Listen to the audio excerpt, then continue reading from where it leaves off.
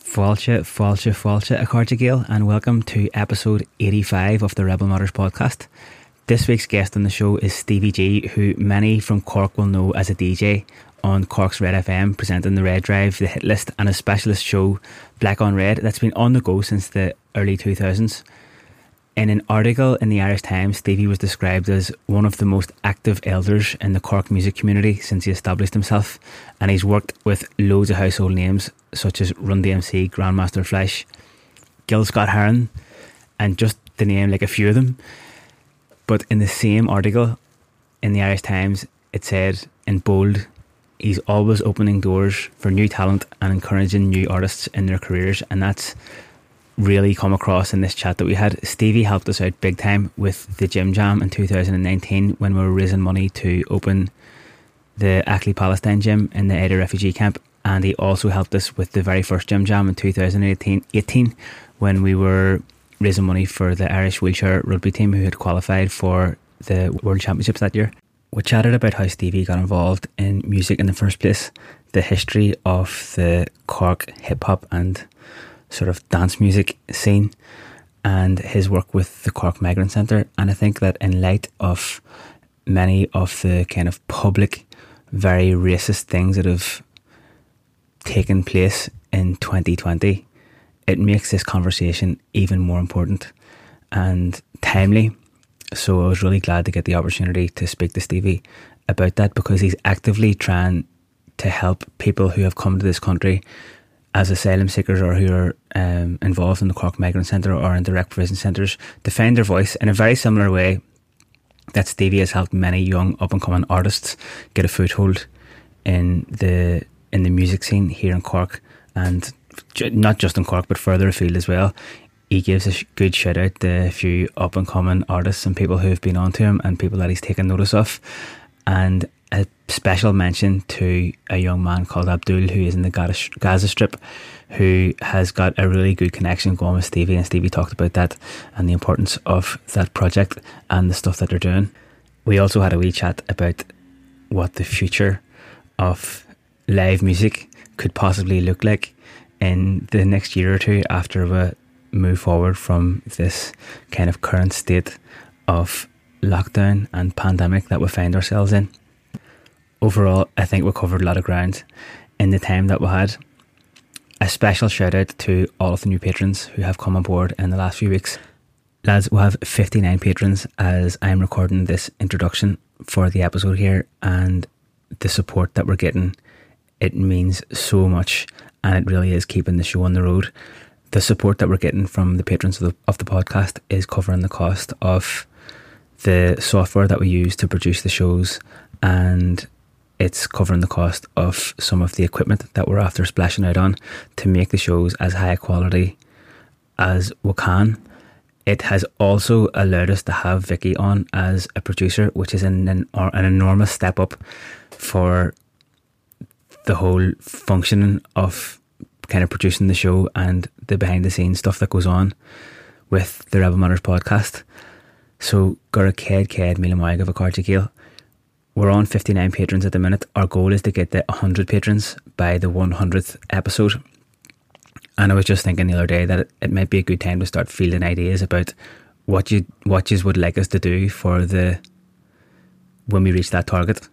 We've kind of started looking at the Patreon support as the troublemaking fund, and we're actively looking to come up with ideas of how we can expand the reach of the podcast, get more quality content, get the kind of content that you guys want to be listening to, and overall get ourselves into as much mischief as possible. So if you have any suggestions, send them in via Instagram, or if you're on Patreon already, then you can send us a message through Patreon.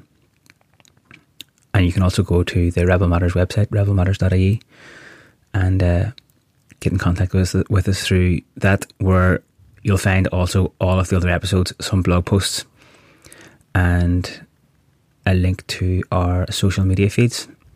And if you do want to support the podcast on Patreon, then patreon.com/Rebel Matters. Right, 2 more shout outs before we get stuck into this episode. I just want to say a massive thank you to Chris and Mairead in the Birch Cafe in Castlewellan, who sent down some unbelievable coffee beans from White Star, who are a Belfast-based roastery. So go and check Birch and White Star out on Instagram. And thanks for the wee note that went along with the beans. And also, today, as I'm recording this, which is the 24th of November, it's Tuesday, but obviously this episode is coming out officially on Friday. But today is Ian Lynch's 40th birthday. Ian, who many might know from being in Lincoln, and who also has a class podcast called Fire Drawing Year.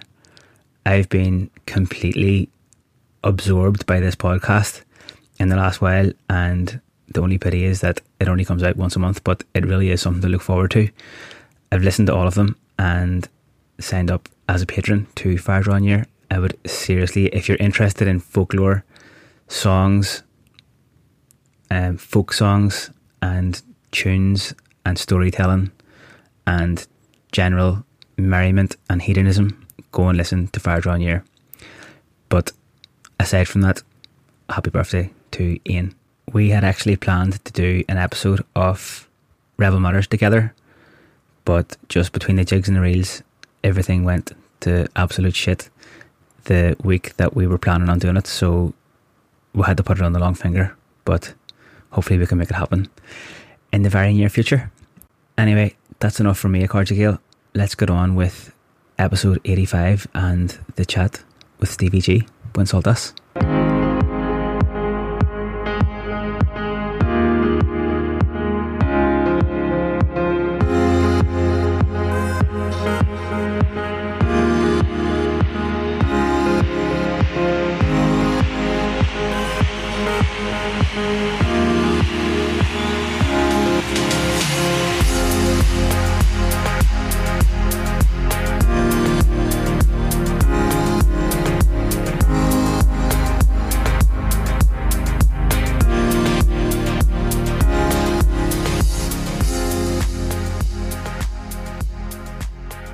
The last time you were in this building, we were having the Gym Jam, and it looked drastically different than it does now. Yeah. So I suppose I kind of have a lot of things on my list that I'd like to ask you about, and we'll try and maybe fit as much of them as we can in. The first one, literally before I came here, I was up in Alchemy getting a cup of coffee, and I was talking to Owen up there, and I told him that we were meeting up to have this chat, and the first thing that he mentioned was, he was like, ask him about Sir Henry's. Okay, yeah. So it's actually within range of this building and within range of Alchemy, because everyone's got I got a bit of a kind of how do you say it? I got tired of Sir Henry's thing at one stage because of the nostalgia.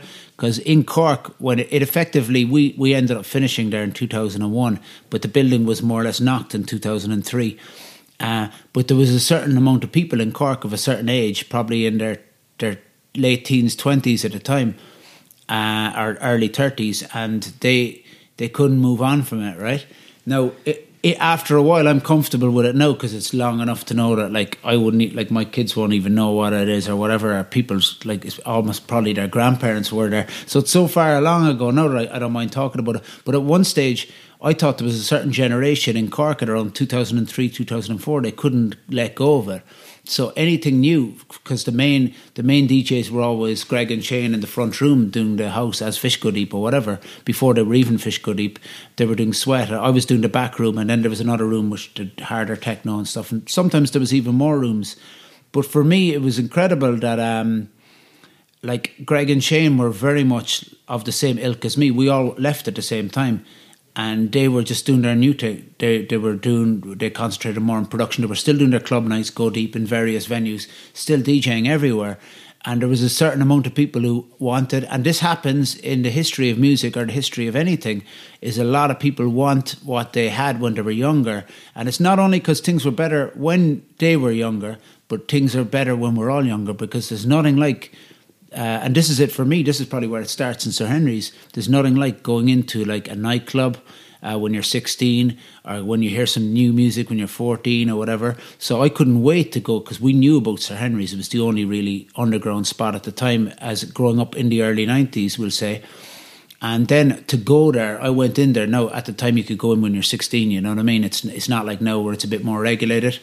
Not that anyone can go to clubs at the moment. But so when I finally got in there, it was like a dream come true to even get through the door. Because that's another thing that people forget about when people are younger. Half the battle is actually like just getting in. Like you have your drinks or whatever you're doing down the fields or wherever the hell you are, but like even getting past the bouncer, you've already had a good night. Like if you've got in on your fake ID. I could really relate to that being in Berlin last year. Oh man, trying to get into Berghain. So that was you probably got anxiety for the whole night, and if you get in, even if the DJ was playing Scatman, you'd be probably happy. You'd be just like, I'm in. So there was a lot of that around for us. But getting in there was amazing. And then once I was in, I ended up falling into DJing in there. So I'd always been into music. So it started for me, like anyone in the 80s as a youngster, it was like Michael Jackson, Prince and stuff. Lots of the music that still actually stands up really, really well. But the first alternative music I got into, besides there was there was a lot of big mainstream acts who would have come from alternative grounds, we'll say. So there's obviously the Bob Marleys would have turned people onto reggae, but it was almost like Bob Marley is all people know when it comes to reggae, or UB40 or whatever. So I didn't get deeper into reggae till later. But the Clash and people like that would have been a big for me, because they would have brought me deeper into reggae and soul and R&B and even funk and stuff. But I didn't even know it at the time. But I got really into the kind of punk thing. So I would have been, I would have gone from like whatever's on the pop radio to suddenly been into like bands like actually Stiff Little Fingers were probably the main one, but the Clash, Dead Kennedys, all of these groups. So when I was 13 or 14, this is perfect. Like it's like, so first of all, the Stiff Little Fingers thing really got to me because they were Irish. And so I was listening and trying to digest a lot of the politics myself, because it was kind of, some of this wasn't coming out of the history books in secondary school. So I was really fascinated by all of this, by the Dead Kennedys. There was a big thing about censorship in the States. But at the time, while I got into the punk, I always felt that like, I remember there was a film festival on in Cork at the time, and there was a documentary about Stiff Little Fingers and the punk era. And I was like, oh man, like this is amazing. Like because it had only been 15 years previously. But for me, it was just like a different world away. But I had felt I'd missed it. I was like, because I knew the new music that I liked then, because there was bands coming out at the time like the Pixies and Sonic Youth and Nirvana, who ended up, Sonic Youth and Nirvana played in Henry's, but they'd been around all through the 80s. Sonic Youth had, Nirvana were just coming out. But I really felt that like all these bands like the Clash and stuff, they were all gone. So I was like, God, it's like the kids now who listen to or talk about Nirvana and they're like, oh, I wish I was around one, or Tupac or whoever, or Biggie. So then when hip-hop really came in, like hip-hop to me was just like, it was one of those novelty things we all thought. Like there was a bit of breakdancing and a bit of this, but we didn't understand it. But in the late 80s, when I was a really young teenager, this kicked in, and it was the right time, because overnight, what Public Enemy and all of these groups were doing for me was exactly the same as the punk, but it was even in a more straight up talking to my kind of, and they were closer to my age, and they were now. So I was there when all of these guys were releasing their albums, and I actually felt that it was really like, you can take ownership of it. Like, so there's kids now take ownership of whatever subgenre, different kind of styles of hip hop emerge every couple of years, and people are always like, oh, why are they listening to this? But it's theirs. Like, so for me, when I was 16, it was Public Enemy and NWA and all this, even though I found a lot of the stuff problematic, especially with regard to women, because the one thing about punk that sometimes people forget is punk was very much a feminist kind of led movement in a way. Like there was lots of women involved, whether it was like the more commercial stuff like Blondie, but there was also most punk, like again it mirrors what's happening in 2020. There was certain elements tried to hijack punk, so there was a Nazi element tried to hijack it, and they got disregarded straight away by all the Dead Kennedys in the States or the Clash over in the UK. They were like, listen, this isn't for you, like, you know what I mean? So as what happens now, some right wing people try to hijack, we'll say, left wing movements for their own gain or whatever, but like they were kind of told where to go. Like one of my friends, we were talking about the Dropkick Murphys actually, and kind of, there's an element of people who follow them that are kind of like affiliated with the right wing, and one of them jumped up on stage and then got smacked by one of the Dropkick musicians and got punched off the stage, because that's not what they're about. No, exactly. And the Dead Kennedys had a song called Nazi Punks Fuck Off. And for me, because I didn't even know what like we knew it, and this was at a stage when graffiti in the walls wasn't street art. So there was people openly would put a swastika on a wall in Ireland in the 80s, and just stuff like, even the stuff when it comes to the IRA and everything, there was like lots of like the imagery and the vibe. And also another big thing with this whole punk thing and with music is the fashion. So there was a lot of regimented stuff, which there still is, but I was also got deeply into bands like The Cure and stuff. But I thought it was weird because you had all these factions in Cork, the Mods, The Cure, the Depeche Mode, and there was people almost like dressing as The Cure. And one of the Cure's big songs was Jumping Someone Else's Train. It was about not conforming. And I was like, if you listen to Robert Smith, he's like, listen, just be yourself, whatever. Don't jump someone else's train. And I'm looking at everyone going around following him with his haircut, but it was kind of funny too. There's a really good clip on RTE Player of one of those kind of like archive clips from the Late Late Show must have been the late 80s or something. Oh, where there's all the groups come in, one of each. Oh, that's amazing, man. I know Gay Burns sitting there asking them all questions, but like it was class just to see. It's so, and it was almost like such a stereotype. And I'm sure you could probably, like, there's more of a crossover now. Like, you can definitely see in hip hop in the last few years there was this kind of emo vibe, and like rappers are talking about, like, there's millions of openly gay rappers, and there's like, this was just unheard of like back in the day, but now it's like loads of rappers are talking about, like, unfortunately loads of them are dying young again, but like there's loads of them really deep into their feelings. Now, it was always there, but like it was the sort of macho side of hip hop has changed quite dramatically. But it's interesting to see all the fashions, and I've always been fascinated by that with youth culture, because it is rebellion really. So for me, I could say a lot of it I got into because of just typical rebellion. For me, it wasn't like dressing with a Mohican, it wasn't my vibe or whatever, but the music was definitely giving me that kind of thing. And luckily I ended up going to Sir Henry's, and then I ended up just DJing there for one night, which is like a dream come true. And then I ended up, just before I knew it, I was DJing there for 9 years, so it was great fun. So of the time, the big thing about it for me was like, because people can kind of rejig the narrative, but everyone says it was better in the 90s. First of all, I would just say everyone who was there will say that because they were younger, like I said earlier. So this is the exact same thing as someone who's 16 today or someone who's 15 today. Even in this global pandemic, for some of them, it's going to be the best time of your life. Now, this happened in the 50s with rock, or in the 30s with jazz or whatever. This happens traditionally through music culture. Everything is... And punk, which I mentioned earlier, was pushing out when rock was getting too indulgent, like with 4 quadruple albums and songs that were going on for 50 minutes and hair that was going everywhere. So punk pushed that away. It was almost like reacting against, even though lots of them were great bands like Zeppelin and the Stones and the Beatles or whatever. But when they had come along, they had pushed the previous, probably the original rock and roll guys, who were often from R&B and a black kind of music anyway.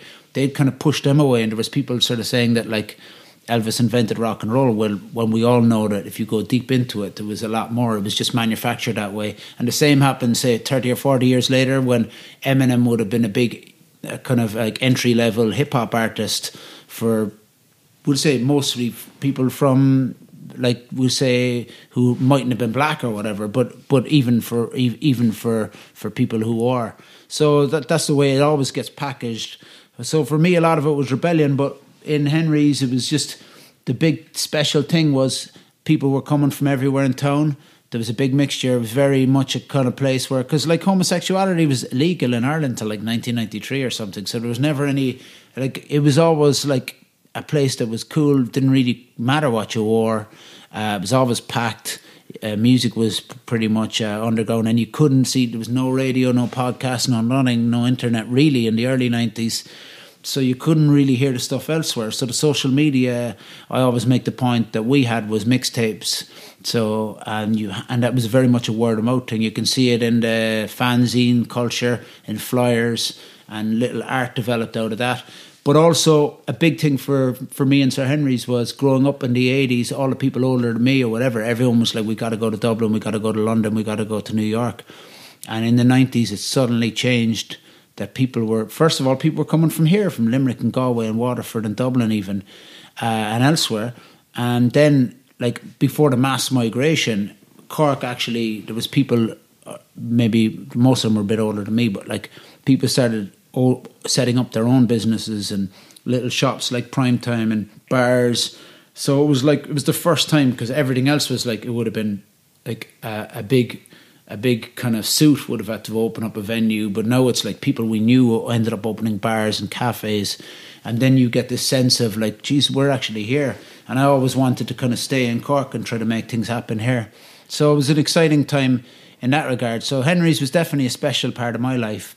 But at the same time, there was a whole bunch of people came a few years after Henry's closed, and they didn't have the Henry's baggage. And I think they made things really exciting. So people like Unplugged Records, and a whole scene developed, and loads of different bands started that never were hung up on Henry's. So I think that there is a like music label started out of that, loads of bands, DJs, artists. So like Henry's was great, but it wasn't the be all and end all of Cork. Did you have someone in particular, did something in particular happen that kind of pushed you towards the music scene in the first place? Yeah, so I got deeply into like I'm really into soccer or football, whatever you want to call it. But like I remember when I was about 12, I started buying records, just as like as you do. And I just, for whatever reason, I just was listening to them all the time, alone at home, the headphones on or whatever. So like I was really into music. But a guy, when I started in UCC, this guy Colm O'Riordan, he's a good DJ himself and he's got a label and he produces. He was older than me and he said, look, why don't you bring up your records some Friday? We all just play records in a bar. We've decks set up, and at the bars back then you could smoke in the bar and people were like down the back smoking weed and everything. It was the old college bar. So I was like, I'm not a DJ. And he said, no man, just bring your records. So I kind of I really got a buzz even just putting one on, not mixing, and putting another one on. And I remember that was just like almost like I knew I was really into music, but for someone to ask me, and this guy was a respected guy, he'd been ahead of me in school, and he had a cool band called Garden Party, and he had an electronic band then called Collapse. So for guys that I looked up to ask me to bring my records was a kind of a confidence booster. And then before you knew it, I ended up DJing in a bar before I could even mix or whatever. I couldn't even turn on the decks barely, but all of a sudden, within about a 6-month period, I ended up just DJing, and then I ended up leaving college and was like, I'm just DJing away, and I was going to start writing, and that's what my aim was, to do journalism, which I still do, but before I knew it, I was just doing DJing, like I was actually even making a living from it. So there was no real light bulb moment, so I just kind of fell into it like a lot of us do with work. But it just led me in loads of different paths, from radio to media to working with kids and all that kind of stuff, and producing music, writing. So it just, like it does with anyone, you just kind of, but it wasn't a case of I was like 6 years of age thinking to become a DJ. I was like, what the hell is a DJ? Do you remember your first record? Probably something like U2. I think it's maybe something like that. So it could have been worse, really. Yeah, I actually did quite well with my first tape. It was Oasis. Oh wow! So I kind of hit the jackpot there. It's a good start, man. No, yeah. It's a good grounding. So I remember, it was probably U2, Michael Jackson, all that kind of stuff was popping at the time. It's mad when you think about it now, because people aren't probably going to ever have a first record or first CD anymore. What was your first Spotify listen or whatever? Yeah, like it's interesting. No, the physical side of it, I'm a big massive vinyl collection, and I was working in record shops for years, and back in the day you'd get sent, even from the big record companies would send you everything. So I was just building up a massive collection, and I was spending lots of my time in dusty record shops, second-hand shops all over Ireland and elsewhere, on my knees digging out. And it also, that whole thing of like knowing a track and hearing a track, and you might not find out what it was for years, and finding it and getting it. And so there's a lot of that, which is incredible. And at the same time, I'm very much a 2020 person, and I love the way I can Shazam something. Like sometimes stuff is unshazammable, but I love the way you can, like, literally. I was talking to a friend last night. He sent me a track. I did a little re-edit of it, which I'll be putting on a mixtape tomorrow. I think I'm doing it. I'm playing on the radio on Friday. So this all moves quickly. Like, it could come fresh out of the studio, whereas this whole process would have taken ages before. So I like the way technology can move things very quickly. But that whole, obviously, you have lost a degree of the physicality side of it. It seems like it's kind of coming back a little bit as well. Absolutely. Like Gemma Dunleavy, her new EP. I just posted it there. She has it on a tape. Yeah, and a green tape. It looks cool too, up the flats. She's actually down this week, isn't she? Yep. Yeah. So it's, and especially the tape thing. I was like, man, how is this coming back? This is the most impractical. But I was like, it's still fucking cool, man. It's tapes, like it's. And you do have to listen to them, you know. It doesn't it's the thing really about work. putting it in and pushing play, and then when it's on, magic. It's not as easy to just turn it off. So you just have to sit there and like give yourself over to it. I remember thinking about this recently. So Sir Henry's was obviously only occupied at night, and I was living in an apartment right over here where that big indirect provision sign is now on Sullivan's Quay, next to where Sample Studios was. And I used to borrow that machine off Greg and Shane. Fish Go Deep, because I didn't have one, and I'd bring it into Sir Henry's where all the decks were set up at, and I'd record my mixes that day. But either on the DAT machine, which were a bit more reliable, or on my own tape machine, if you're doing a mix, you were doing it in real time and hoping that the tape didn't swallow, especially if it was a good mix. And you're like, because it's often happened that the tape would actually go, and it wasn't just a case of just stopping. Like, you'd have to do the whole thing again. So it was amazing. But at the same time, it gives you that element of danger or whatever. But when I think of the process of, and I was going back to a double tape deck and recording one and giving it to someone and recording it again, and it was and now you can just put it online, man. It's incredible. But the tape thing is coming back, and people do like that physical side of it. Have you ever seen that movie Good Vibrations? Oh yeah. About the guy in the north, Terry Hooley. Yeah, he's amazing, man. I remember going to the outdoor cinema that they had in the Marduk one night a few years ago. This must have been about 5 years ago. Oh, did they show it? Yeah, they showed it there. Cool. And I didn't know what it was though. Yeah. And then all of a sudden it was a film about a record store in that is class. Belfast City. So I went home and I rang with Dan. I was like, "Here, did you ever hear about a record store called Good Vibrations?" He was like, "Sure, Terry Hooley. I spent half my days in that record store and flicking through." But the class thing about that that film is that it was kind of a representation of the punk movement at the time that crossed it. Like, it was a place where people in Belfast, in the middle of the height of the shit that was going on, people were meeting in record stores and meeting in clubs and stuff like that there, and kind of music was a way to, I suppose, escape what was happening in many ways. But also at the same time, it was a statement in itself. It wasn't like neutral. Like to be involved in that kind of movement was a statement in and of itself. Like, for record shops is such an important thing, and I'm glad we're lucky we still have some of them in Cork. But like, they're such an important thing in the community. But like, if you look at different communities, like Belfast, a perfect example. I mean, there's a certain scene that kind of emerged at that time, and that record shop, even not in a physical sense, our labels just become the heart of it. And like, I remember that, like, that community thing, or the amount of people I'd meet, like, through working in a record shop, or even just going in and hanging out there.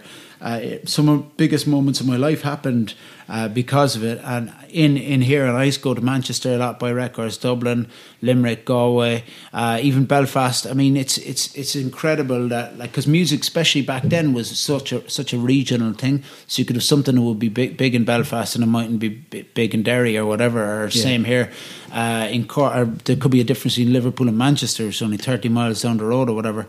But record shops, I mean, are so, because that's where you go. That's where you used to go to find out what, like, you see the flyers alone on the wall, or the posters, and find out what the gigs are, who the other people are, and other arts as well.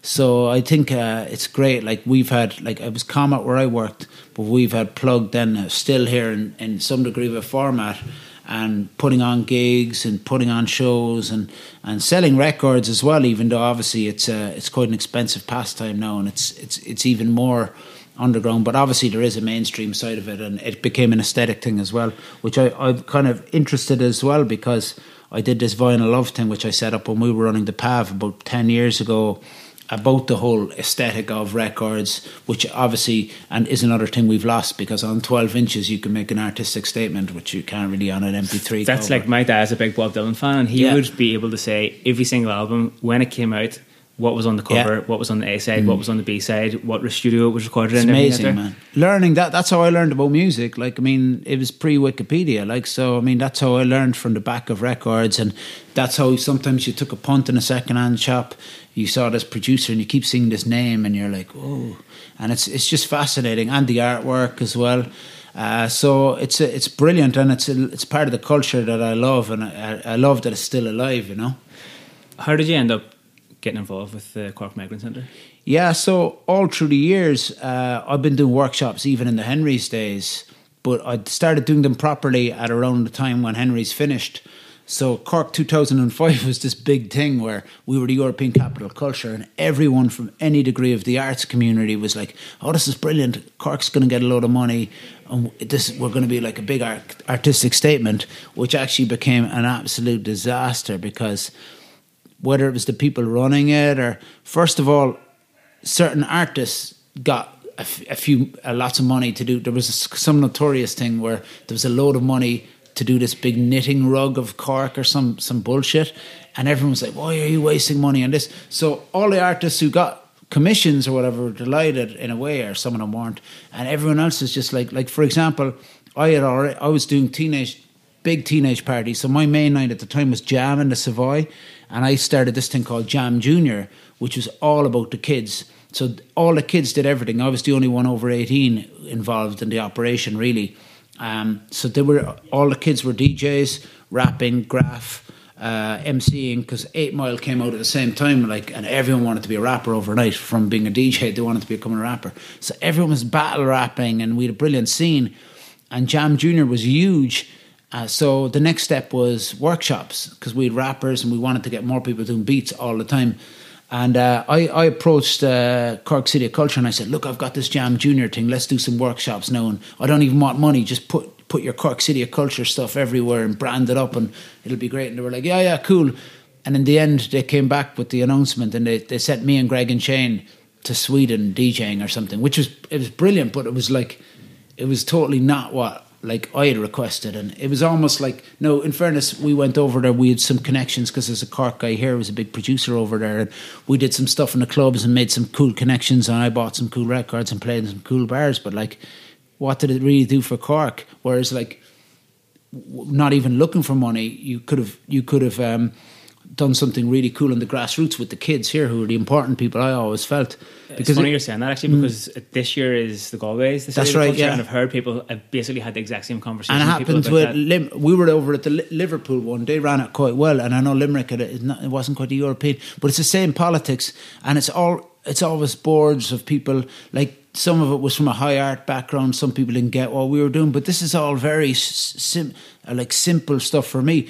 So I had started doing the teenage discos for one other reason. In Henry's, they used to have them. So on Junior Cert night or whatever it was, they'd have it from 7 to 10, and then the club would be open later. I'd be playing later too. But at 10, the bouncers would be coming in, screaming at people, all right, get out. And all the kids would be like, okay, and they're gone. So they were trying to turn the venue, screaming at the venue. And I was always like, these are guys who are going to be supporting your venue, not that the bouncers cared, supporting your venue for years to come. Because I'd already seen it, because I was in there for 8 or 9 years.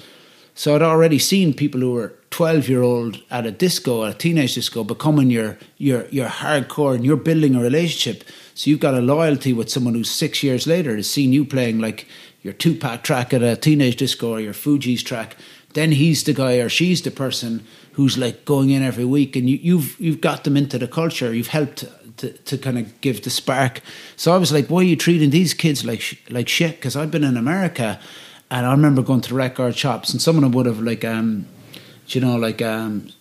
Space Invader games or consoles. So there'd be always kids around, and kids were getting into the hip hop through that, or just being around the scene. So I was always kids, because I knew that there was people starting to rap in Cork at the time, And I knew it was like they were 17 or 18 starting to rap, but like I was in America and there was guys who were doing it when they were 8.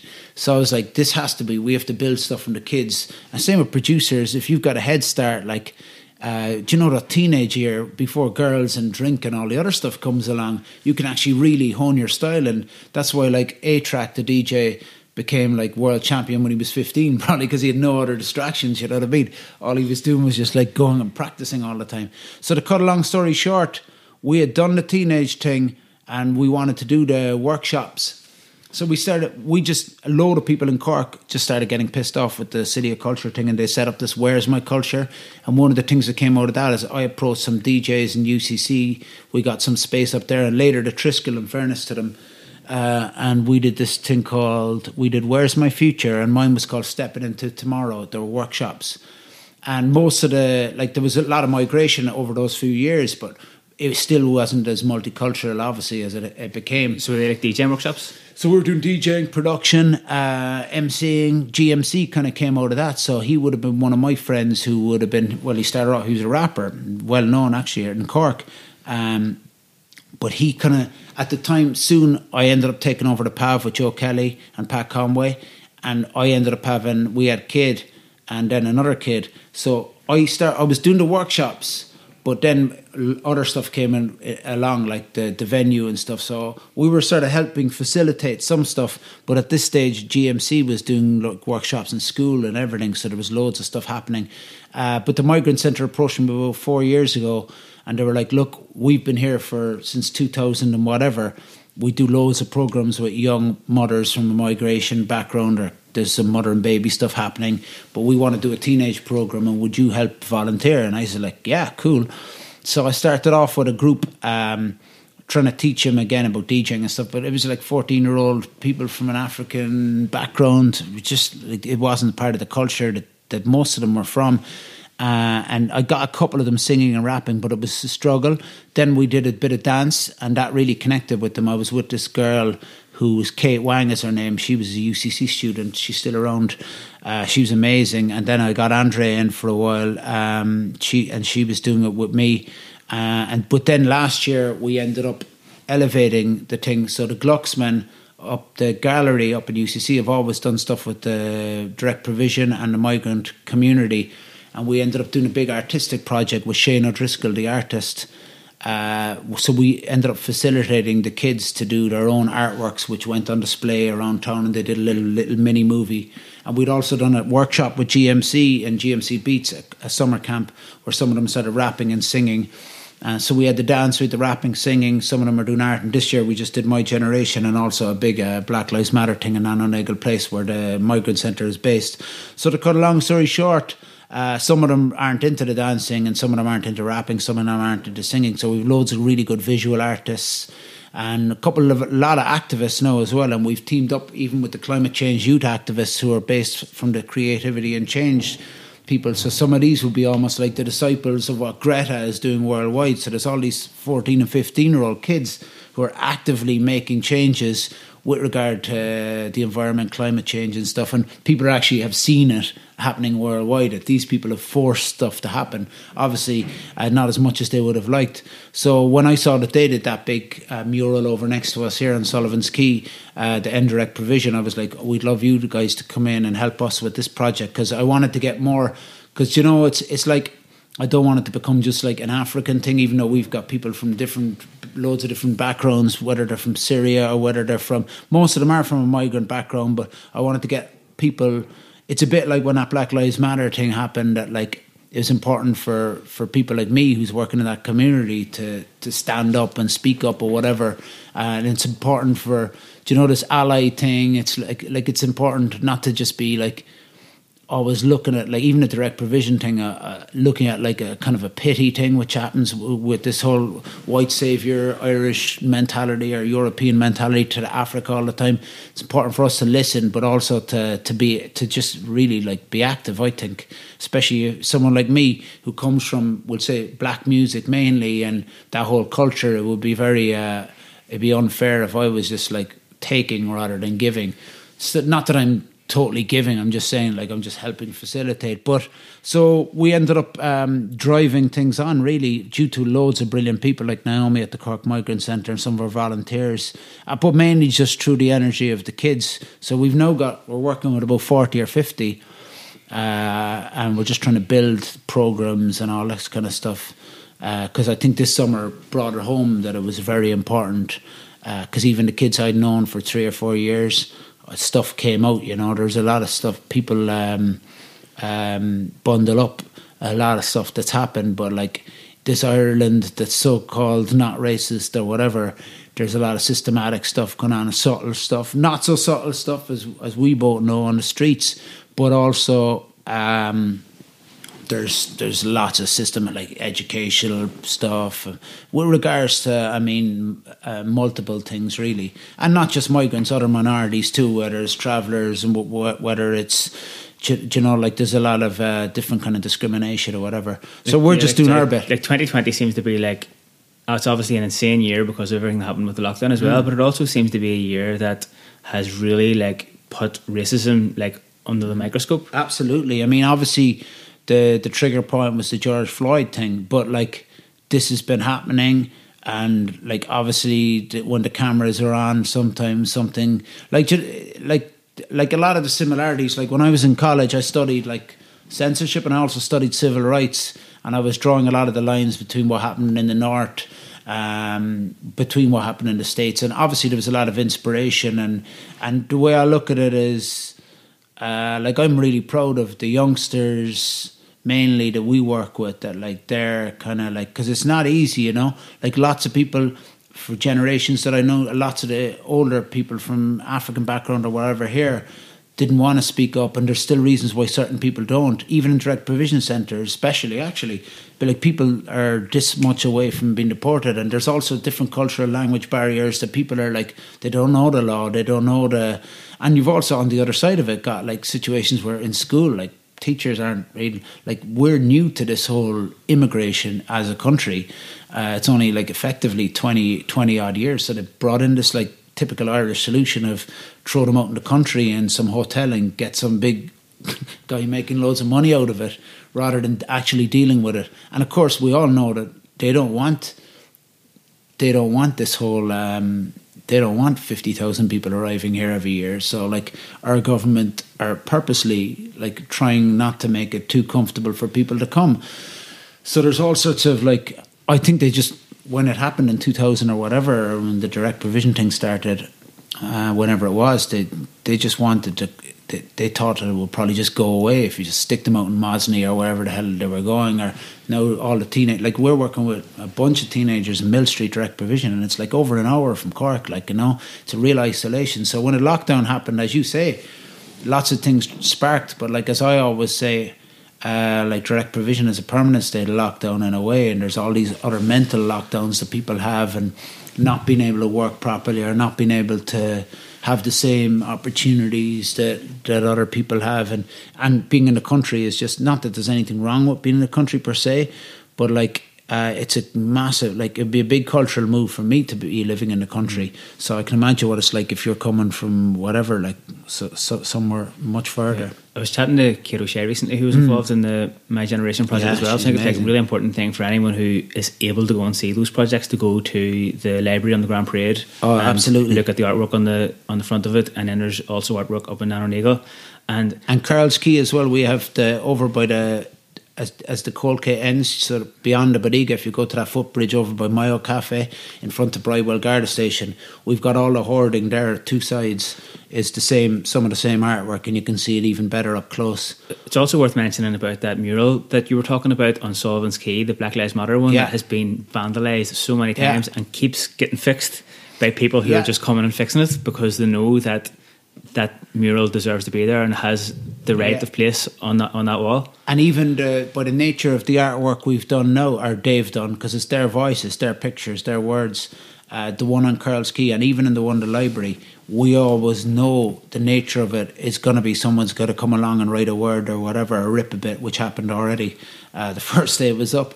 But it's kind of this kind of it's pasted stuff. So one of the activists or artists who helped the kids with a workshop is Joe Caslin, and he does this stuff where you end up pasting. It's almost like really good quality wallpaper, and it's going to last for 6 weeks or whatever. But even some of that is almost like it's a running commentary if someone does vandalise it. And even that one, you know, like I know one of the artists who went and corrected that, and the kids themselves who did that art, I was there the day they were doing it. They're 15 years of age. You know what I mean? How are they a threat? Like.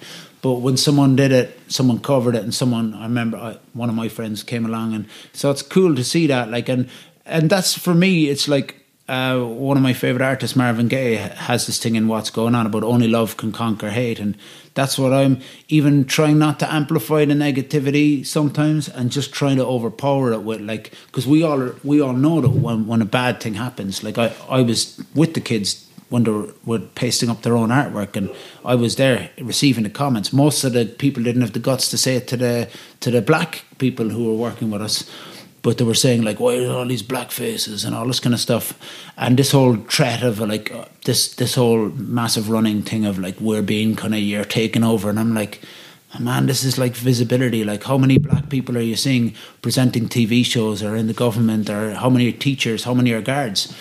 You know what I mean? So this is like, these people they're Irish, most of them, and they're part of Ireland if you're living here, as far as I'm concerned. And it's like we are giving a bit of visibility to their voices. Who cares what colour they are? And one of our big things, and one of the artists, Ugana, who's only a teenager, she came up with it. It was cool. From a collage, it was what is colour? And lots of them, it's not even... They're not throwing their discourse out there. They're asking questions and just trying to get a discussion going, because I think we all need to, especially this summer, we've noticed that we all need to talk, like, about multiple things, you know what I mean? What is it that motivates you to use your skills and your platform to bring awareness to these things? Yeah, for me, it's just a simple thing. It's like, it just has to be, like, it's not a conscious thing. So you're just, like, I'm working with kids who are bringing joy and smiles and a beautiful style and swag and talent, and that's just what I want to amplify. This whole I hate it when it's some coward hiding behind that, like a fake nationalist Irish flag, which is actually totally disrespecting the real people who actually helped make all that happen in the first place. But I don't like this sort of like anonymous troll and this whole discourse of like what's happening in the world about like migrants coming, taking over your jobs and all this. And I'm frustrated when I see all this brilliant talent, all these brilliantly qualified people, all these people are studying their ass off in schools here who've got better Irish than me, many of them, who've lots more talent and who are bringing stuff to what we need, like whether they're working in high-tech jobs, whether they're working in hospitals, whether they're cooks, whether they're even whatever, musicians, who cares? So what I'm frustrated by this whole, and we know where a lot of it's coming from, we understand it, like, but like this ignorance that is saying, and obviously, I mean, the biggest irony of them all is Irish history about where we celebrate our impact. We're so proud when some Irish guy is whatever, sets up a tech company in America or gets #1 in Spotify charts or whatever the hell, or goes and plays soccer abroad or whatever. Yeah. And then we're celebrating our also the blending melting pot of cultures is something that, like, whether it's music, whether it's food, whether it's fashion, whether it's art, whether it's football, has been the thing that's interested me most. And I'm walking through Cork, man, and it's like, even that little place in the library now is a grey building, and now our kids have helped colour it up a little bit, and I see people sitting outside there now because by default Cork is now a place where you can sit outside and have a coffee, not due to anyone's vision but due to the pandemic. But it's absolutely brilliant that, like, we've got people of all different kind of languages, cultures, and like, how can you see these kids as a threat? Like, so for me, it's a simple thing of like, I'm just trying to amplify the positive side of it, which is everything. I mean, I was up in Donegal last year for a gig. I was up there twice in 1 week. It was a bit of a nightmare driving, but I remember it's not a run, it's not a trek I make that much. I was always going to go or whatever, but it was only when I saw the vastness of this part of the, like, and Cork is the same. Like, this isn't the place that's being overrun, you know what I mean? This is a green country. This is a place where there's boarded up houses and shops and buildings. And I'm not saying like, you know, like get like 100,000 people in here every day or whatever, but I am saying that we can have a basic compassion like what was shown to us in 1840 whatever, or in the 50s, and just like, come on guys, let's relax a little bit here and try to put things, and it's not always a financial thing, man. This direct provision is making loads of people money. The government are spending a load on it. Like, use the resources, use these people who can't sometimes work, use their knowledge when it comes to medical stuff, when it comes to, and these are the people on the front lines at the moment who are getting fucking getting the virus because they're working in low paid jobs in meat factories and stuff. And so, like, I think we just have to be just like most people are. Like, we're not born like hating people. Like, everyone's born good. So there's certain things along the way that a lot of it is ignorance, education, and just base. But like, as humans, you know what I mean? It's like, if you see a dog in the street and he's hurt, you're gonna kind of go over to him. Or if you see someone who's in pain, you're gonna ask him. So I think most people as humans are pretty good. So I end up just doing stuff because I have a certain platform, but there's no conscious decision. I think it's just a normal thing. You end up kind of getting more passionate about it as time goes on. I always was, but now I've got a kind of more of a platform through other means, so that helps. Like, and music has been a great way of helping break down barriers, to be honest. Even back in the day in the 50s, when people were listening to Elvis, they thought he was some black dude. Or when people were listening to all these guys before that, the R&B and rock and roll and jazz people, they didn't know that they were black. And then it actually almost like it fooled them into kind of going like, because there's a big thing happening next year for Frederick Douglass, the slave abolitionist or whatever, and there's a big thing happening Douglass Week in Cork. So lots of people in UCC are involved in it at the moment. I've been studying up on him recently. He came to Cork and around the time of the famine, and it was the first time where he felt that he wasn't, like, because he was born a slave and escaped or whatever, and his oratory and his writings became very influential, and lots of the stuff is very influential. Like, so say over probably less than 200 years later. So there's a lot of stuff honouring him at the moment, and it's interesting. I was reading up on him, and I was just kind of like looking at all these kind of like I don't know, just patterns that like he felt when he was in Ireland that he wasn't really been looked at as a colour thing, because I think at the time in Ireland people had bigger fish to fry. It was very much like, let's just survive here or whatever, and it was the first time that he felt, so it was a big influence for him, where he was coming from a place that was like obviously escaped slavery or whatever. Like, the other thing about that I remember when I was reading Frederick Douglass's biography, My Bondage and My Freedom, he said that when he came to Ireland was the first time that he heard people singing that was comparable to the types of songs that people were singing on slave plantations. That's amazing. In relation to like the Shandos style of singing. Yeah. And that's the thing. It's another fascinating thing for me that, like, I was working with an artist, without going into too many detail, who escaped a really bad situation in a country which wouldn't like her kind of lifestyle recently. She's one of the just someone we know, we'll say, and they couldn't take certain stuff from her which she has, which was almost like a digital art style or whatever. And this to me was like, if you look at the history of slavery, and if you look at even later on when like, I will never be one of these people who's kind of gone that the Irish were slaves or whatever, but when we did have mass emigration, one of the things you can keep is your folklore or your song or whatever. Now, whether it was the actual slaves, the one thing to keep you going as well, as we know, it can be music or whatever. But when you think of how like Frederick Douglass was teaching in a plantation, and they came in, the slave owners or whoever, and they just burnt the books or whatever, and they took it. But like, you can't take the song, and whether it's in prison or whatever, and that folklore, you can't take the music. And that's, if you look at the history of music, it's quite fascinating.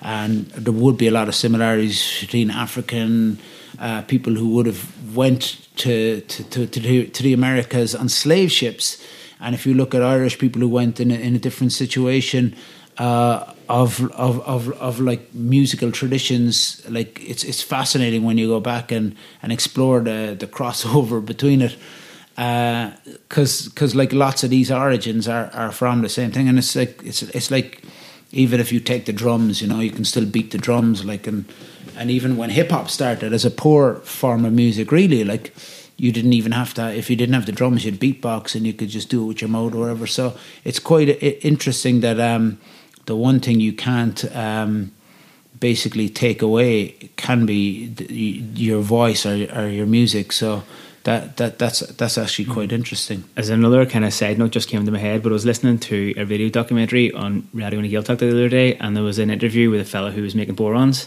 Oh, wow. Back in the 1960s or something like that, and the interviewer asked him, like, where did the boron come from? And he was like, well, I don't know if this is true, but apparently that back in the day people would have had a thing that was kind of like the same shape as a boron, like a shallow kind of a drum, except they had it flipped upside down like a bowl. Okay, yeah. Putting seeds in it and wow. to get the shells off the seeds with her, and then someone must have flipped it over and then started whacking it. And then that was almost, they probably had two instruments going straight away with the shaker as well. Yeah. That's actually class. I wanted to ask you as well about the music scene in Cork, because obviously 2020 has been a very like disruptive, I suppose, year for music in general. Yeah, it's very, like, I had a venue myself with a couple of people, and it was such a disaster trying to keep the wolves from the door, and ended up, we had 7 years in the path. It was brilliant, but like, I would not envy anyone working on that side of things. And the same, I run gigs, we've no venues, obviously we can't do anything at the moment. Now, there was a certain bit of a buzz, a culture buzz at the start. Everyone went online straight away, and then that kind of evaporated as the weather got better and the summer went on, and then the novelty kind of wore off. And that will come in, and you can do certain stuff online, and certain people are doing it well, and you can still do certain gigs, like the Keno and places are trying at least.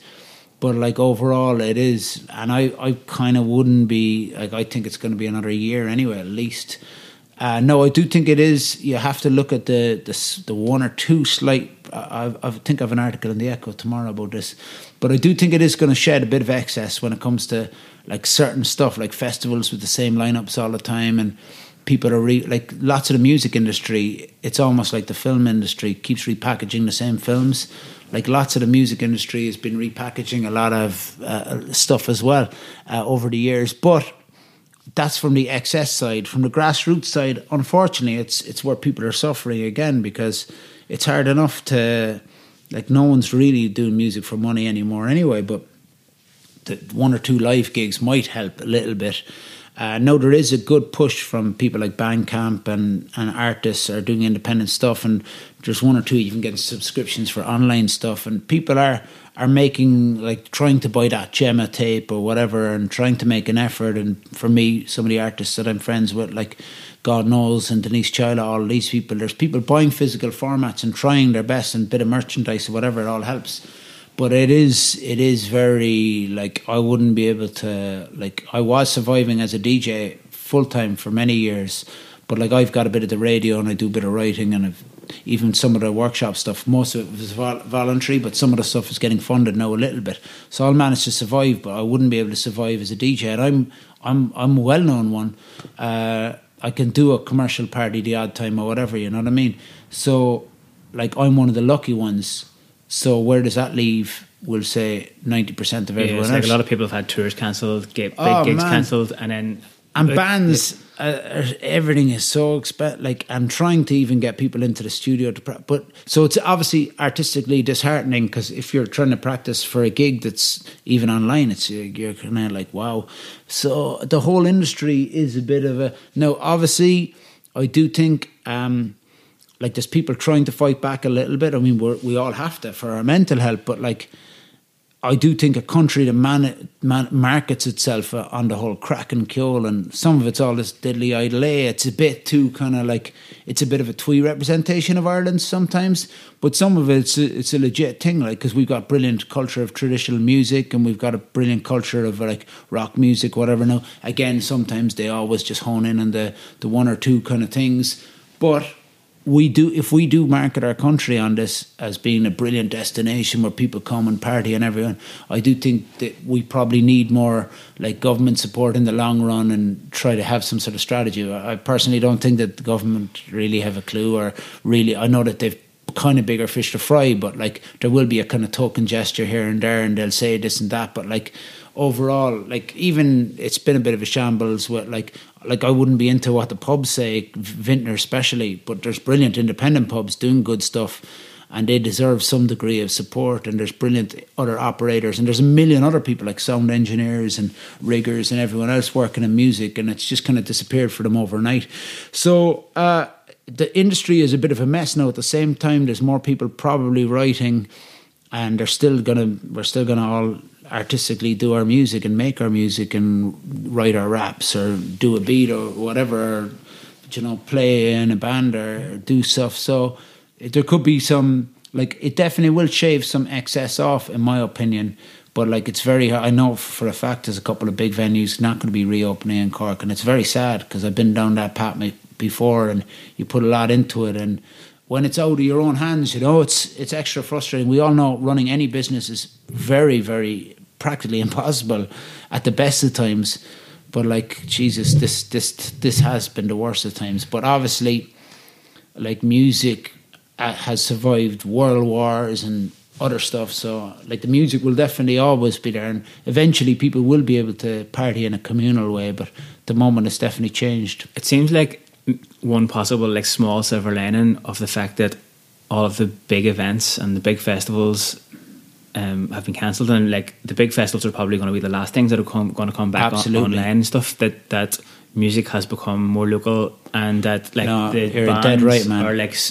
are just putting it out there and being like, we really need your help now, and the people, it's a community. Yeah. And if you look at a massive festival, so I don't think it's going to happen next year, but say if the Electric Picnic comes back next year, the big artists are going to be Irish, so there's no way the travel thing is going to ease anytime soon. So like, you're going to have your big American artists, and this is one thing that frustrated me, having been involved, especially with rap. Lots of the artists we've had over the years in Cork, so I would have done gigs with Snoop and Jay-Z and Kanye West and stuff in Cork, but like, these aren't exactly artists who are kind of rolling up. No, in fairness, Kanye West even came to the PAV after. But like, most artists are on that sort of tour zone where they probably don't even know what city they're in. They're waking up in a beautiful hotel, getting bussed to the thing with all their minors, do a couple of interviews, bang on stage and gone. So this community thing, which is always, in fairness, how we built it in Henry's, we were very much resident driven, local DJs. We got one or two DJs over every year, and we built relationships with people like Kerry Chandler and other people like that. It wasn't just get all the big name DJs from the DJ magazine or Mixmag who were hot. So this is why even this event here at Jim Jam, it's a community thing, it's word of mouth, it's people know a band and someone knows this, and you're doing it for the right reasons. So I do think if the big festivals come back next year, you're going to have, like, they're not going to, like, Beyonce's and all these and whoever the hell, if it's Tame Impala, like the big bands, the Kendrick Lamar's or whoever's popping or whatever, it doesn't matter who it is, are probably going to be still reluctant to be travelling because of a million reasons. So you could have a situation where it could be your, like, the bigger, like, it could be going from the 3,000 tent to the big stage. It could be your Kneecaps, it could be Denise Chila, it could be all of the other brilliant artists we have here. So that could actually, and then you might bring the ticket price down, you might do a lot of other things and bring it a bit more, some of the fucking vaping places or whatever million commercial little tents that don't even play music in all these festivals might actually not have the money to go on. So you might bring it a bit less corporate, a bit more back to the roots, and bring the tickets down. Now that's the big festivals. All the other ones, going to be hard for them to survive, but by its nature it might actually get a bit more, because there has been a lot of excess, it is kind of, you're looking at the same lineup. lots of them are based on nostalgia because it's 30 and 40-year-olds or whatever who want to listen to what they did when they were young. But like it's not exactly special when Chemical Brothers or Groove Armada or whoever play a festival as much anymore, as great as they probably are at what they do. But like it's not as if, oh wow, Chemical, like they've played here like 50 times. So now it could be the time to go, hey, hang on, like these guys, they do really, they've got the tunes, they've been doing their stuff, they're Irish, it's not going to cost you all this extra travel and whatever. And I think there's been a lot of indicators that these people are now ready to kind of step up. Like, because even when I was DJing, you were like a little backroom DJ to 100 people. Eventually go into big rooms and big festivals, whatever. But that's happened with hip hop. Like, it's gone from 10 people at a gig to like 3 or 4 or 5,000. So it can happen. Like you see that with Kneecap in the last couple of years. Like they were here a few years ago for the Jam Jam, and there was like 150 people, and then there were and half of them wouldn't even known who they were at the time. Yeah. So that happened, and it's great when it happens organically. And they were about to do the Opera House, wasn't it? Yep. Post-pan or whatever, this March or whenever it was, through the Good Room or whoever, or there was some connect. But this is, and they were definitely going to be, you know, as the summer progressed. So no, it is sad for these guys that it's caught a bit of momentum. But if people can hopefully just keep their heads down, and other people will, you know, people are in it for their passionate about music or whatever, will stick with it. But like obviously you might have to do another job like lots of us have to or whatever. It's hard to, like, we could do probably a podcast series about all the big names that you've played with and stuff like that there throughout the years. But see, whenever I was just getting ready for this podcast and just chatting to a couple of people, like the people that I was speaking to and a couple of people who we both know really wanted to stress the point that throughout the course of your career that you've kind of helped to bring new people through onto the music scene. Has that been a conscious decision that you made? Yeah, for me, it's the best thing about being a DJ is, like I kind of said earlier, you can have something, like you can play this new track that is, like I do some of my own edits and some of my own production, and I can play it myself and it's a buzz, and then you're seeing it straight away. But like, these kids got on to me this morning. I didn't know about them. I got an email and an Instagram follow at the same time, and I was looking at the Instagram thing and I didn't know we'd no mutual friends, and I was just about to not follow them back, and I looked at the email at the same time, recognised the name. They're hip hop guys. I don't even know if they're from Cork, but they're definitely Irish, and there's a lo-fi thing, and I listened to 2 tracks straight away, just messaged them back going, this is cool, I'll listen to it properly later, followed them back and reposted it. And each of the guys then individually got on to me, oh my God, thanks so much. And I hadn't even listened to it properly, but I know there's something about them, and they're doing all the stuff themselves. I call it absentee music, but if you want to. But I didn't listen to it properly yet. But and this is while I was in a coffee next door before, you know, because I came in here early. So this all pretty much happened in a half an hour. That like you've already created a relationship or a bit of a buzz with these guys, and I know at the very least that they deserve more of my time than like 50 Cent I've warmed up for, but I never met, or I've never had, like he warmed up, or he was playing in the marquee and he kind of just turned up, and his DJ only had one deck. He wasn't even he was just turning it in, man, and taking his whatever. So for me, a community thing, first of all, a new thing, everyone, like lots of people, when they hit 26, 27, get a bit like look back. But for me, it's always about the next thing. So I love lots of the new hip hop. Lots of people don't like it. I love the new whatever, new R&B, lots of new Afro beats or whatever is the kind of my style of music that I like. But everything, and it's just the excitement of, for me as well, a big thing when we were running the venue. I was exposed to all these bands that I wouldn't have seen unless I happened to be there. Like it could be Stink, or it could be Altered Hours, or it could be anyone. And it's just a different thing, and it gives me that like music is youth culture, and I feel 14 when I hear a new track or a new band. So I would always try to push it, and it's so hard to hear your voice these days. It's overwhelming, and music is effectively free if you look at the fact that it's streamed.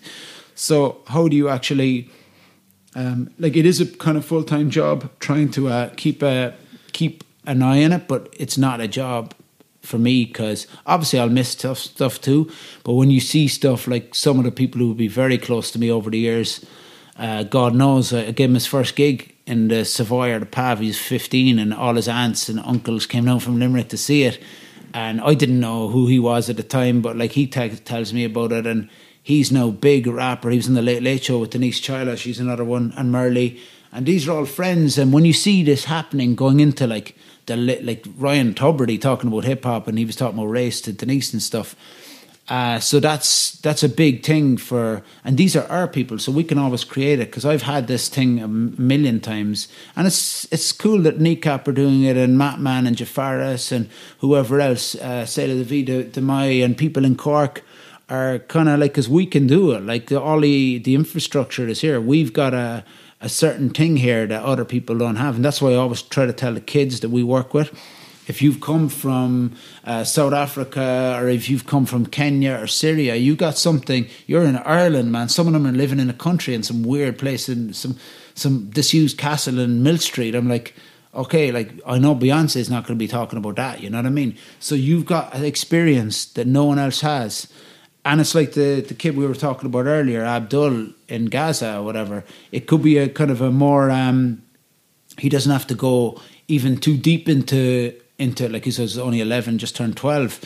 But like you've got something that like this is going to strike a chord. Like this is as real as it gets. Like, because like people talk about keeping it real in hip hop, but like hip hop was always more exciting to me when it was a guy talking about, you know, experiences rather than, you know, if Jay-Z's experience has gone from being like selling crack or whatever to like how many yachts he's got, it's not as exciting talking about how many yachts you've got, in my opinion. I don't think glamorizing the kind of like the kind of drug dealing in hip hop or whatever it's not really what I'm about or whatever. But when there's someone young and hungry, there's certain amount of there's certain buzz and energy that I can hear or see that's often more exciting. So when it comes to new music or younger music, but even some of these young, like this could be an 80-year-old playing jazz as well. So it's not about age. It's just about the freshness that you can hear sometimes is what is exciting, or that. So you could even have, like if there's an innovator, like it could be Miles Davis was messing around with hip hop there before he died, and he could barely even move, but he was still trying to push it on, you know. And he was told a million times he was passé, and he was gone. So that's the way I read his autobiography when I was about 15, before I even got a lot of his music. But I was just like, this guy, because he was comparing himself to, like, this is the 80s and 90s. He was working with Prince and comparing himself to Michael. He was looking at Michael Jackson as a rival, whereas most people were looking at. So he was always like the new, the fresh, and that was really meant a lot to me. And I reread his autobiography about a year ago, and I wanted to just go to the studio. Like I'd read it. It was 3 a.m, and I'd fire up the MPC and start doing beats. So when you're that inspired, you're always going to be looking for the fresh music or the new music, and it's not only from new artists or young artists. Did you hear that album that Gil Scott Heron made with Jimmy XX? Oh, like that. And that was the last thing he recorded. So he would have been. He actually was sampling Kanye West, and Kanye West had sampled him, and so there's this whole like, rather than creating this, because when I was growing up, there was a massive generation thing. Lots of the old guys first looked at hip hop and they were like, "What the fuck? This isn't music." And then I ended up like seeing and meeting a load of them in the jazz festival, interviewing people like Lonnie Liston Smith. We saw Jimmy Smith. There was all these guys like Reuben Wilson. All these jazz veterans were coming to Cork. McCoy Tyner, who played with John Coltrane. And I remember you'd be bringing up their vinyl. Clive Stubberfield, who's James Brown's drummer, who his drum break is literally on everything from Public Enemy to Stone Roses to like one of the most, but it was like a 5-second thing he did. But he was coming, I remember meeting him in the Everyman in the lobby with a record, and he's like, "Oh, the hell, you guys got the music, man, you got vinyl, I haven't seen this." So you're seeing all these guys, and they ended up then respecting the young culture, because it brought some of them back. Even James Brown in the 80s, he was known as a caricature of himself or whatever. Isaac Hayes became this kind of like joker on whatever the program was, and he ended up whatever. But like these guys are titans of music, and hip hop culture ended up bringing them back in a little way. So there's a lot of that now, and in the last 10 years it was really good for me. When we were in the path, we had Bad Not Good, who were young jazzy nerds from Canada who started off doing hip-hop covers, and now we've Hypnotic Brass Ensemble and all these guys. So there's all these jazz bands are starting off by doing hip hop covers, and the culture is actually, so it's not just like hip hop ripping off jazz and funk and soul and rock and being some sort of like not serious music. No, you've got the serious people are going in doing, and you've got your guy in the acoustic guitar. I'm sure even the big bands like the Hermitage Greens will come out and do a No Diggity or whatever. So no, hip hop culture is so powerful that like people are coming in and taking that and redoing it. So it's cool that it comes full circle and it makes it exciting. Like, how did the connection come about with that build in the first place? Oh yeah, so that was cool. This guy hit me up randomly on Instagram and he said, look, I'm a school teacher there and I've known you for years. I've been watching you, but I'm in Mexico and there's a kid. And I was like, oh cool, I'll check it out. I think I was on the radio at the time. I'll check it out. And I was half expecting some like corny thing or whatever, but he said it was Gaza, and I was like, well, I was definitely going to check it out anyway. But I remember just listening back and I was like, what the fuck? Like, this guy is like, his diction and everything is amazing. And I just got onto him and he said, look, he's already been working with my friend GMC and they've already done a track, a collaboration about peace and about whatever. And I played him on the radio. I think it was actually in the start of the lockdown, and we were doing these little parties where I was doing these kids' parties at home in my kitchen, where literally my daughter was doing the mic and I was DJing. And it was cool because all people her age were like 12-year-olds or 11-year-olds were watching. My little son was dancing and everything the odd time. But we played his track and he was like, oh my God, it was the first time he got played. And then I played him on the radio. So we made a connection of Liam, who's the guy in Mexico, who was his online teacher. So he's literally some Cork guy in Mexico teaching online a kid in Gaza. Like teaching music or? They were teaching English, I think. And he had helped him with the lyrics. And then he connected him with GMC because he knew he was a producer in Cork. So he was helping him with beats and lyrics. And then I helped him. I wrote a track or two for him as well. Then when I got to know them after. So myself, GMC and Liam are effectively helping manage him with this guy, with his dad, who's amazing, Salah over in Gaza. But we're trying to protect him because he kind of blew up as well overnight musically, and he got loads of like big hitters from the Arab world and people like DJ Khaled who'd have that bit of that background, and Bella Hadid and Mad. So all these big like well-known people started. And he was in like all these, like Reuters and Al Jazeera and all this, did features on him, Variety. So it happened overnight where he kind of just became, over a week, became massive. And now we just have to protect him a little bit from, because there's all these people trying to take an opportunity. And we just want him to develop in his own way. But yeah, we just randomly met him through a mad, just the way it goes, like a Cork guy in Mexico. And we've been like, we'll be talking to the family quite a lot, like one-on-ones and talking to Abdul. But what strikes me is he's just turned 12 last week. He's just got this kind of diction. Now, he's doing it in English because that's the way he learned it, and that's the way he wants to kind of, he's very much wants to kind of blow, big up the music abroad. I got started delving into it, and I found some really good Gaza or Palestinian rap from refugee camps in Arabic, and I've started to learn a little bit more about the whole scene myself, and it's quite interesting because there's some really good stories. We did a podcast with Maisa Doff. She sings with Dam. Oh wow, that's class. While we were over there, I didn't even know who Dam were till recently, and it was really interesting. And there has been a couple of people like Wahib, there's other people have been helping nurture his, and there was a big DJ in Saudi Arabia, Big Hass, who's helping all the Arabic hip hop, and he could have helped mentor him as well in recent months. So yeah, it's just a cool story, but we'd like to get some music out properly. It's mostly little videos at the moment, but it's very much real. Like it's him in his neighborhood and talking about his situation, but not in a kind of like I especially with young kids, but like even when we're writing, I don't want to over like also you don't want to just be throwing a kid into kind of anything that he feels uncomfortable with.